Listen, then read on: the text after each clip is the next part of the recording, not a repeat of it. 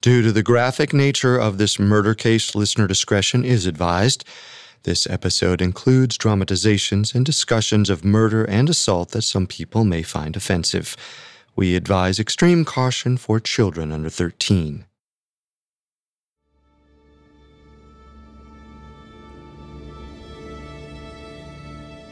Jim Yeates was born in Toowoomba, Australia on November 2, 1909. By 1960, he was 50 years old and had already accomplished more than most could hope for in a lifetime. He was a decorated medic in World War II and was responsible for saving incalculable lives. He was one of the most well-regarded surgeons in all of Sydney, and most of all, he lived in domestic bliss with his lovely wife, Diana. However, on Wednesday, September 14th, that all changed. At around 5 a.m., Diana had found her husband in their garage, laying in a pool of his own blood. He was pronounced dead a half hour later. And after spending some time at the scene of Jim's death, the police were just as stunned as Diana. The esteemed doctor showed all the signs of a grisly assault, and yet there were no signs of a murder weapon to be found. Nothing pointed to a forced entry, or even so much as a light skirmish. The place was spotless. However, it wasn't that there wasn't any evidence to be found. They just weren't looking in the right place. What was first thought to be a household chore gone wrong turned out to be so much more. And to the detective's shock, the twists and turns did not stop there. With each passing day of the investigation, a web of infidelity, past crimes, and rage began to emerge, and it wasn't long before the death of Jim Yeates was all anyone in Australia could talk about.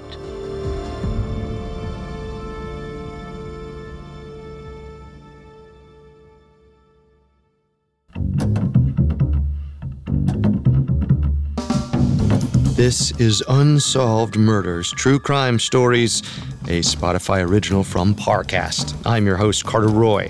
And I'm your host, Wendy McKenzie. Every Tuesday, we dive into the world of a real unsolved murder and try to solve the case. You can find episodes of Unsolved Murders and all other Spotify originals from Parcast for free on Spotify. This is our first episode on the murder of Jim Yeates, an esteemed Australian surgeon. This week, we'll cover the bizarre twists and turns that occurred during the first few days of the investigation. Next week, we'll discuss the court case that followed and how things only seemed to grow stranger as the case carried on. We have all that and more coming up. Stay with us.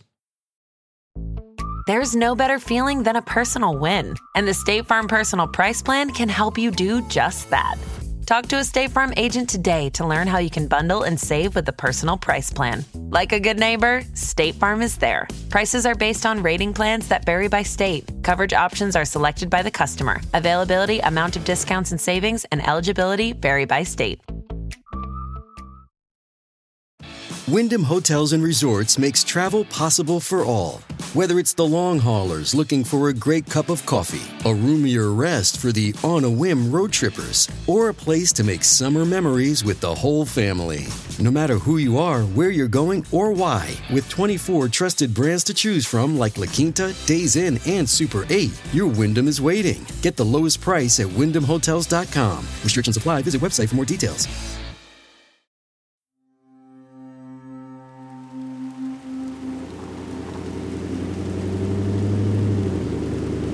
50-year-old Jim Yeates was driving to his house in Sydney, Australia on September 14, 1960. Around 11:30 p.m., he arrived home and parked his bulky sedan in the driveway. Half an hour later, Jim's neighbor, Ada Smith, was up and stirring about the house when something peculiar caught her eye. She saw Jim's car parked outside with the engine running and headlights shining into the open garage. It was an odd sight, but she didn't think much of it. She went upstairs to sleep beside her husband, Roy. However, when a coughing fit woke him up at 4:30 in the morning, Roy was surprised to see the car with its engine idling. He picked up the phone. Hello? Diana? Yes, it's 4 a.m. Is everything all right? I'm not sure. Have you seen Jim? His car's been running outside the garage since midnight. He never came home. I thought he just had to stay late at the hospital. Maybe take a look around the house? Jim? Jim, are you home? Roy, I can't find him. I'm sure there's an explanation. Do you want one of us to come over? Yes, please. I'm not sure what to do. I'm worried. Just sit tight. Ada dashed across the street where she met Diana. The two then walked in the dark garage with only a gaslit lamp to help them see. However, as Diana cast her lamplight around her, Ada saw something that made her nearly faint. It was a man's body lying motionless on the ground. Trembling, Diana knelt down and put a somber hand onto the body's back. Ada watched in terror as she lifted the body's head and began to sob. It's Jim. He's not breathing. The two of them stood over Jim's dead body for a few minutes, and as the sun began to rise, a small pool of blood around his head became visible. His skull had a massive gash from his forehead all the way to the back of his neck. A bubble of foam frothed from his mouth. At 5:30 a.m., Diana made a call to the police.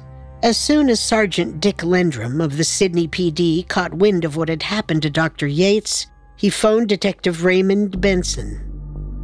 Sergeant? So, the station already called you? Yeah, some housewife found her husband dead in the garage. It's Dr. Jim Yeates, a surgeon. One of the best ones in Sydney. Oh, fantastic. I give it an hour before the scene is crawling with press. Save the attitude, Benson. We need this one done right. And you're right about the journos. His wife was the one who found him dead, so they're gonna be flocking to this one. But play nice this time, got it? Meet me there in 30. Yeah, I'll be there. Detective Benson was as seasoned as they come, and his lauded career was defined by a no-nonsense approach to police work. As far as he was concerned, anyone at the scene of the crime who wasn't a fellow officer was a distraction. He arrived at the Yeates home, and much to his dismay, reporters and photographers from the local paper, the Daily Mirror, had already begun to swarm. Just as he was known to do, Benson spared the pleasantries and dove right in. He headed straight to his sergeant to find out if he had gathered any more information about Yeates' untimely death. You talked to the wife yet? She's real cagey. It's a bit odd, to be honest. We hadn't asked her more than 2 questions before she requested a lawyer. What? A housewife just found her husband dead on the ground, and she's asking for a lawyer? It's strange, that's for sure. We managed to talk her down from that ledge, but as soon as we got past that, she started bawling and said she was too upset to talk. It's understandable, I suppose. I suppose. Let's go take a closer look at the body. While Lendrum debriefed Benson, another rival newspaper team had gathered outside the Yeates house. He screamed at them to back up and looked as though he might launch right into the lot of them. Luckily, a few other officers were at the ready to talk him down and de-escalate the situation. After Benson took a second to compose himself, he and Lendrum walked into the garage. Armed with lamps in the light of the sun, Jim Yeates' body was on full display. His bloodied and colorless body was starkly contrasted by the smears of blood that stained his hands and the concrete around him. The gash on his forehead was deep and jagged and led directly up to the fracture on his skull. Most interestingly, a broken light bulb lay only inches away from Yeates' body. This could have all been chalked up to an accidental slip while trying to replace it. However, the gratuitous wounds inflicted on the body told a different story, and for a detective as meticulous as Lendrum, the story meant everything. Unsure of what to make of it all, they went inside the house to try and talk with Diana Yeates. Lendrum and Benson followed a quaint pebble pathway that led to a small home that overlooked the bay. Inside was Diana, her hair pulled back tightly and her eyes glazed over. To the officers, she looked more disheveled and nervous than grief-stricken. Sitting on either side of her was her brother, David Dickens, and the family doctor. Diana insisted that both of them sit with her while the police questioned her. The detectives were apprehensive but obliged. Not to mention, it didn't hurt having two more witnesses at their disposal. Diana gave a curt retelling of the events that led up to her finding Jim's body. Her statement was not particularly enlightening. However, something about David caught the detective's attention. Mrs. Yeates, we found a shattered light bulb on the garage floor next to your husband's body. Were you aware of this? Yes, when I first found him, I did notice that. Do you have any idea why it might have been there? I suppose not. Well, Jim was always using this rickety old ladder to replace the light bulb. That's what you were telling me, right, Diana? He almost fell right on his face several times. Or that's what you had told me earlier this morning. Oh, right, yes. That is true. I'm sure he was just in the garage changing the bulb out. Right. Okay, David, we'll get to you shortly. Of course. I just wanted to make sure Diana and I can be as helpful to you two upstanding officers as possible. Benson and Lendrum took careful note of David's frequent interruptions. It was as if he was trying to get his sister to stay on script. But by now, almost 2 hours had passed since they first arrived on the scene, and they still had no leads.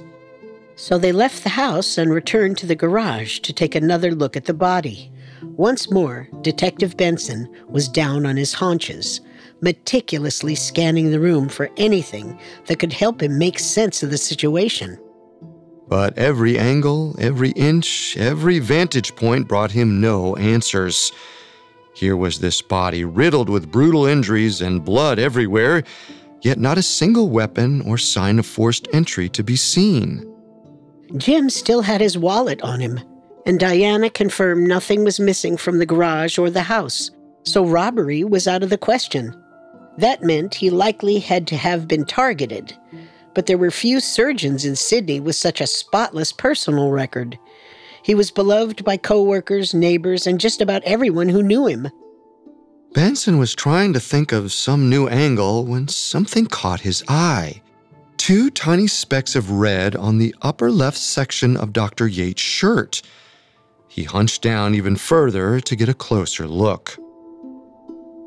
Lendrum, get over here. What is it? You see it? Bloodstains, right above the heart. Nicely done, Detective. Wait, Benson, don't touch the body until— I'm not waiting around another second. Oh my God. Do you see it? Tell me you see it. Yeah, right there, I see it. A small wound. Straight into the heart. A few minutes after the shocking discovery, a government medical official arrived on the scene to inspect the body. The detectives immediately asked him to look at the wound. It was hard to tell exactly what it was, but after examining it with a magnifying glass, the doctor had a pretty good guess. So, what do you make of all this? Well, it seems to me that this is a puncture wound, one that looks incredibly consistent with that of a hypodermic needle. Like a shot? Detectives, I believe that someone administered an injection to Mr. Yeates not long before he died. Benson took a long draw of his cigarette as he let this revelatory discovery wash over him.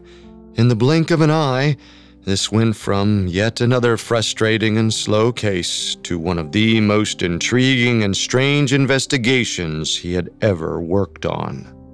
But most importantly, as far as Benson was concerned, this was no longer just another case. This was a murder.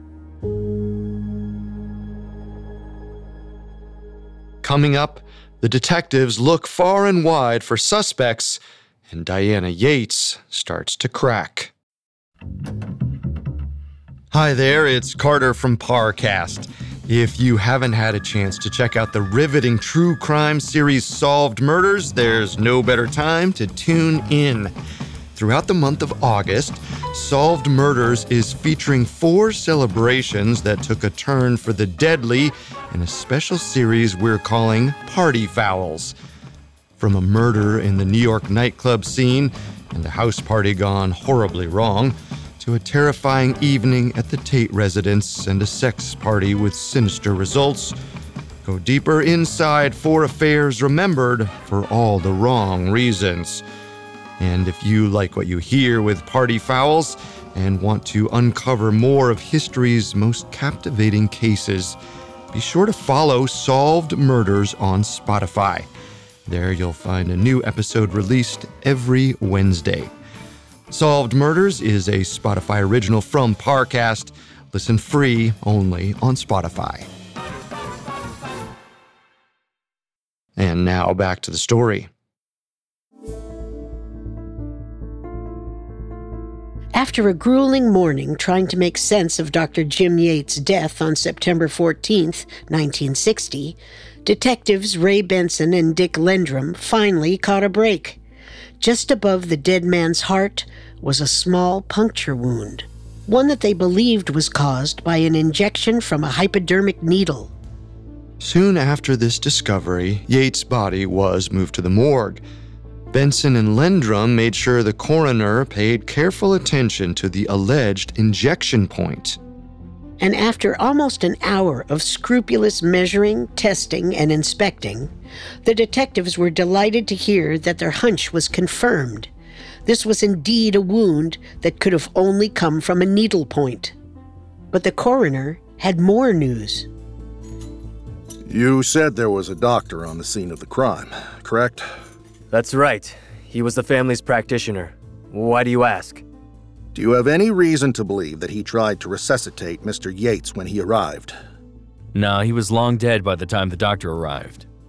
Well, I can't be certain, but there are various signs that this man was administered a rather large dosage of adrenaline at some point before his death.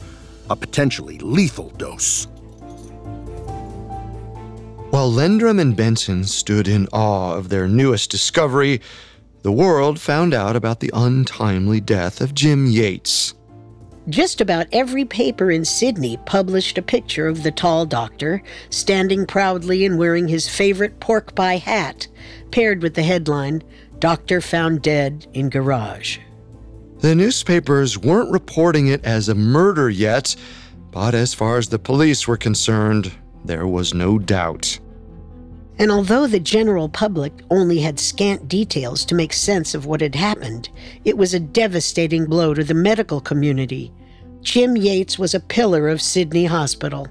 So much so that the hospital's superintendent, Dr. Norman Rose, insisted on fielding each and every press inquiry about Jim personally, of which there were dozens. So, you knew Jim Yeates well?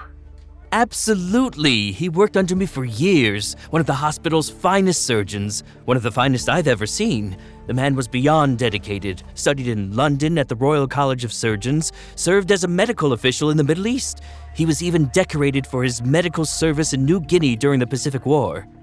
He seems like a wonderful man. Now, I have to ask, just because there's been some gossip, but would you say that Dr. Yeates had any enemies at the hospital? Enemies? Absolutely not. Jim was adored by all. What are they saying? Well, some people have gotten the idea that maybe Jim was murdered. I do not see how that would be possible. At least not at the hand of anyone employed by this hospital. I can guarantee you that. Word of Jim's alleged murder was spreading rapidly both inside the hospital and throughout the rumor mill in downtown Sydney. The detectives knew all too well that if rumors got out of hand, the case could be compromised, so the pressure was on. On September 16, 1960, the day after Jim was found dead, they headed back to the Yeates house to have another word with Diana. Just like last time, her brother was practically glued to her hip during the entirety of their interview. As they conducted their questioning, they couldn't help but notice that the two of them were acting even stranger than last time. After your husband's autopsy, we were able to discover a wound in his chest that's consistent with a puncture wound from a needle. Did you or your brother inject him with anything after finding his body? Dear God, no! That's absurd! Please don't take it personally. We have to ask. Absolutely not. Well, if that's the case, then it is our duty to inform you that it's the opinion of the North South Wales Criminal Investigation Branch that your husband's death was the result of foul play. We'll be launching a full investigation into his murder, and we'll need full statements from the both of you. What? That's absurd. I'm telling you, if you knew Jim, you would know how sloppy he got with that ladder. He's right. If only you knew Jim. I'm afraid that's just not how we see it. We're gonna need to get in touch with our lawyer. This is purely routine. There's really no need Detectives, not another word until we have our lawyers. Their lawyer arrived shortly thereafter and cut the meeting short. The detectives would have to wait for Diana and David's statements, but at that point, it was irrelevant. Their behavior over the past 2 days was reason enough to think that the two of them were involved in Jim's death in one way or another. Now it was just about figuring out how and why. But just as the detectives felt as though they were getting closer to an answer, they received some news from the coroner that made them reconsider everything. After spending more time inspecting Yeates' heart and the trajectory of the puncture wound, it became clear that whoever administered the injection knew exactly what they were doing. It went straight to the heart with surgical precision. Yeates' killer was most likely a fellow medical professional. That same afternoon, only a few hours after leaving the Yeates home, Detective Lendrum got a call that would change the entire trajectory of the case. It was from another doctor at Sydney Hospital, one who knew Jim Yeates very well. This is Sergeant Lendrum. May I ask who's calling? Hello. My name is Dr. Eric Hedberg. You're heading up the Yeates investigation, right? That's correct. Are you a relative or friend of the deceased? Coworker. And friend. Our families knew each other very well, actually. I was hoping we could speak. Yes, of course. But just quickly, you knew Yeates outside of the hospital? That's correct. He and I go way back many years. Our wives were also friends. My wife passed, but when she was still with us, her and Diana were very close. Diana, right. What was your relationship with her like? Oh, right. We were friendly, I suppose. So you said we could meet somewhere then? Yes, that's fine. Meet me at the Rose Bay Marina in 1 hour. As Sergeant Lendrum sat in the police cruiser on his way to the marina, he thought of all the cases where he'd spent weeks searching for a killer. But today, it seemed that the murderer might have come to him. When Lendrum met his man, 47-year-old Dr. Eric Hedberg looked like the last person you'd ever expect to be a murderer. He was tall, handsome, and had a wholesome glint in his eyes. He was a decorated veteran, senior surgeon, and a widower. If this was Lendrum's man, he was going to need some compelling evidence. Otherwise, there was no way anyone at the station would buy it. The two got to speaking, and according to Hedberg, he simply called the detective so he could be of service to the investigation. Albeit disappointed that this was not a confession, Lendrum did find Hedberg to be a useful well of information on Jim's past. However, Hedberg's behavior towards the end of the conversation brought the sergeant pause. I know you and Yeates were close, so this might be difficult for you to hear. But we have reason to believe that he was murdered. We found a small puncture wound near his heart, and we believe someone administered a lethal injection of some sort. Oh, that's... I mean, a needle point like that seems difficult to even identify. How can you be certain? We had a trusted government official go over the body several times. We've even cross-referenced everything with doctors at the hospital where you work. Everyone agrees. Well, that's certainly... odd. A small puncture wound to the heart shouldn't even cause much harm. I doubt that's what killed James. We're fairly certain it is. We have reason to believe he was given a dose of adrenaline. Do you know if Jim or anyone close to him may have had access to adrenaline? Ha! That's preposterous. Surgeons of our caliber would never use anything like that. Likely some petty criminal, if anything at all. Right. Following this conversation, Lendrum immediately had his officers do extensive background checks on Dr. Hedberg. The way he had reacted to the fact that police believed Jim was murdered was a massive red flag. His defensiveness, the way he rushed and stumbled through his words, the sweat that visibly collected on his brow. Lendrum had seen it all before, and he knew that Hedberg was hiding something. And 4 days later, he would receive yet another call from Hedberg that only made his suspicions intensify.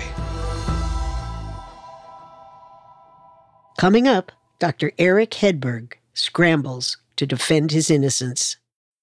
And now, back to our story.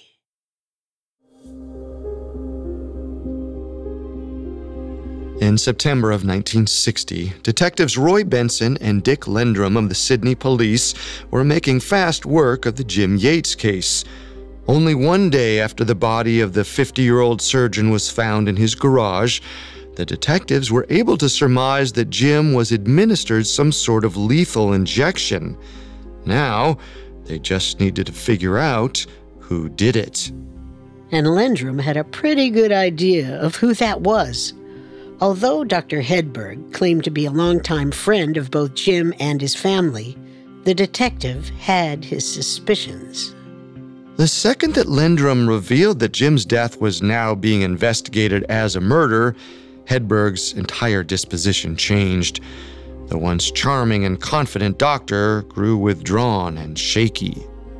Lendrum considered having some officers keep an eye on Hedberg's car and house, thinking that he might have the inclination to leave town after his disastrous interview. However, much to Lendrum's surprise, Hedberg showed up at his office 4 days later. He had a confession to make, but not quite the one the detective was expecting. I can't believe it. That's the guy. The one from the Yeates case. Okay, stay close by and write down everything he says. Got it? Yes, Sergeant. Dr. Hedberg, what a surprise. Please, take a seat. Yes, hello. I have some information that could potentially be useful to the investigation. You see, I completely forgot to mention it the other day, but I had actually purchased some vials of adrenaline last week. Is that right? And do you think that is somehow connected to the adrenaline that killed Yeates? That's the thing. The adrenaline was actually stolen out of my car. And, well, considering my ties to Jim and his family, I believe I'm being framed. Someone clearly wants to destroy me, whether it be for professional reasons or otherwise. Maybe a co-worker at the hospital. Is there anyone at the hospital that you think would be capable of committing such a heinous crime? No. But, well, you never know these days. Could be anyone, I suppose. Isn't it funny? The guy who is going out of his way to try and be as useful as possible to the case is the one who ends up getting framed. Life is funny like that, isn't it? It sure is. Dr. Hedberg then launched into a barely coherent theory of just how the vials were stolen from his car and how the murder was carried out. Lendrum didn't believe a word of it. As far as he could tell, Hedberg knew he was a suspect and was scrambling to cover his tracks as best he could. But still, even though Lendrum believed with every fiber of his being that Hedberg was at least somehow involved with Yates's death, there wasn't enough evidence to arrest him just yet. So he linked back up with Benson and headed to Sydney Hospital. Their only piece of concrete information was that the puncture wound that killed Yeates was made with the precision of a trained medical professional. So they conducted interviews with nearly 100 of the hospital's employees. Most of it left the two detectives none the wiser, but one cardiologist did have something to offer. During a board meeting that took place around 9 p.m. the evening of the murder, Jim Yeates received a phone call. Jim told the witness that the caller had asked when he'd be home. The witness didn't remember who had called, but he did remember that the caller was a man. Lendrum and Benson had a few more questions to ask this witness. Was Dr. Hedberg at that same meeting? Eric? Well, funny you mention it. He was, but he actually took off just before then. Maybe at 8:45? Just enough time for him to make it to the house. He called, waited outside the house, then struck. Wait, what? Dr. Hedberg? You couldn't possibly... No, of course not. Lendrum is just speaking in hypotheticals. After that, every hospital employee that was called in was questioned about Dr. Hedberg's relationship to Jim Yeates. Unfortunately, most of these testimonies offered little information that helped the detectives. However, the next day, everything was about to change. The sister of Hedberg's deceased wife, Patsy Wilson, had just arrived in town, and she wanted to speak to the police about her brother-in-law. The next day, she had Lendrum and Benson come to her hotel. I saw the news about Jim in the paper a few days back. As soon as I saw it, I knew I had to come down here. What's the connection here? Eric, that foul man. He always had eyes for Diana. Whoa. Are you telling me they had an affair? Oh, I'm sure of it. He even wrote a letter about it all to poor Joyce before she passed. But he destroyed it. I knew it! I could smell it on him. He's our man, Benson. Not so fast. You're accusing a man of murder here. Wouldn't be the first time. Patsy told the detectives that when her sister initially fell sick with cancer, Hedberg administered treatment to her in their house, a practice that was illegal and very frowned upon in the medical community. No one knew but close family. After the supposed treatment, Joyce fell unconscious. When she awoke, she couldn't walk and she couldn't keep a bite of food down. Then the chest pain started. Several days later, she was admitted to the hospital after having a heart attack. Joyce confided to her sister that she believed Hedberg was trying to poison her. Her death came abruptly only a few weeks later. As far as Patsy was concerned, this was all orchestrated by Hedberg. The thought that he was capable of killing again was by no means a long shot. And Patsy wasn't the only one who thought so. Lendrum and Benson had heard more than enough to send them on the warpath to convict both Hedberg and Diana. But while this was all happening, Diana was hiring a new lawyer, one that would make the two of them nearly untouchable. It seemed as though every time the police got a lead, Diana and Hedberg were 3 steps ahead of them. In just 3 months, the story of the doctor murdered by his wife's lover would be on the front page of every newspaper in Australia. Hundreds would line up outside the courtroom where the two would be tried for murder. But nothing could prepare the public nor the police for the onslaught of secrets, betrayals, and injustices to come.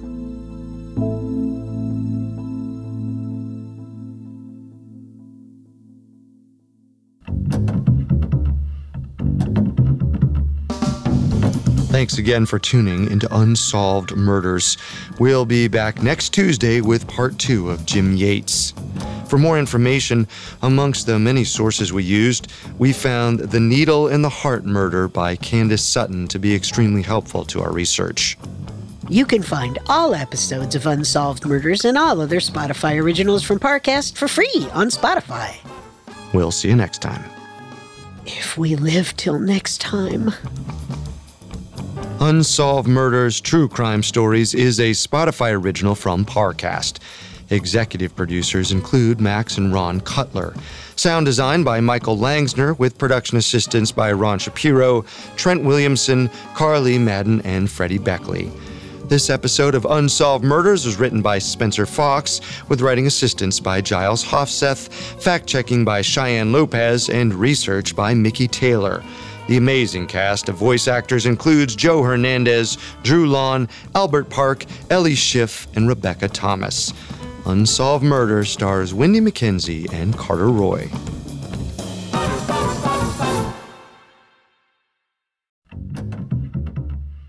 Hi, listeners, it's Carter. Here's a quick reminder to check out the Solved Murders 4-part special Party Fouls. Every Wednesday in August, take a closer look at 4 celebrations that ended in horrific fashion. Follow the Spotify original from Parcast, Solved Murders. Listen free only on Spotify.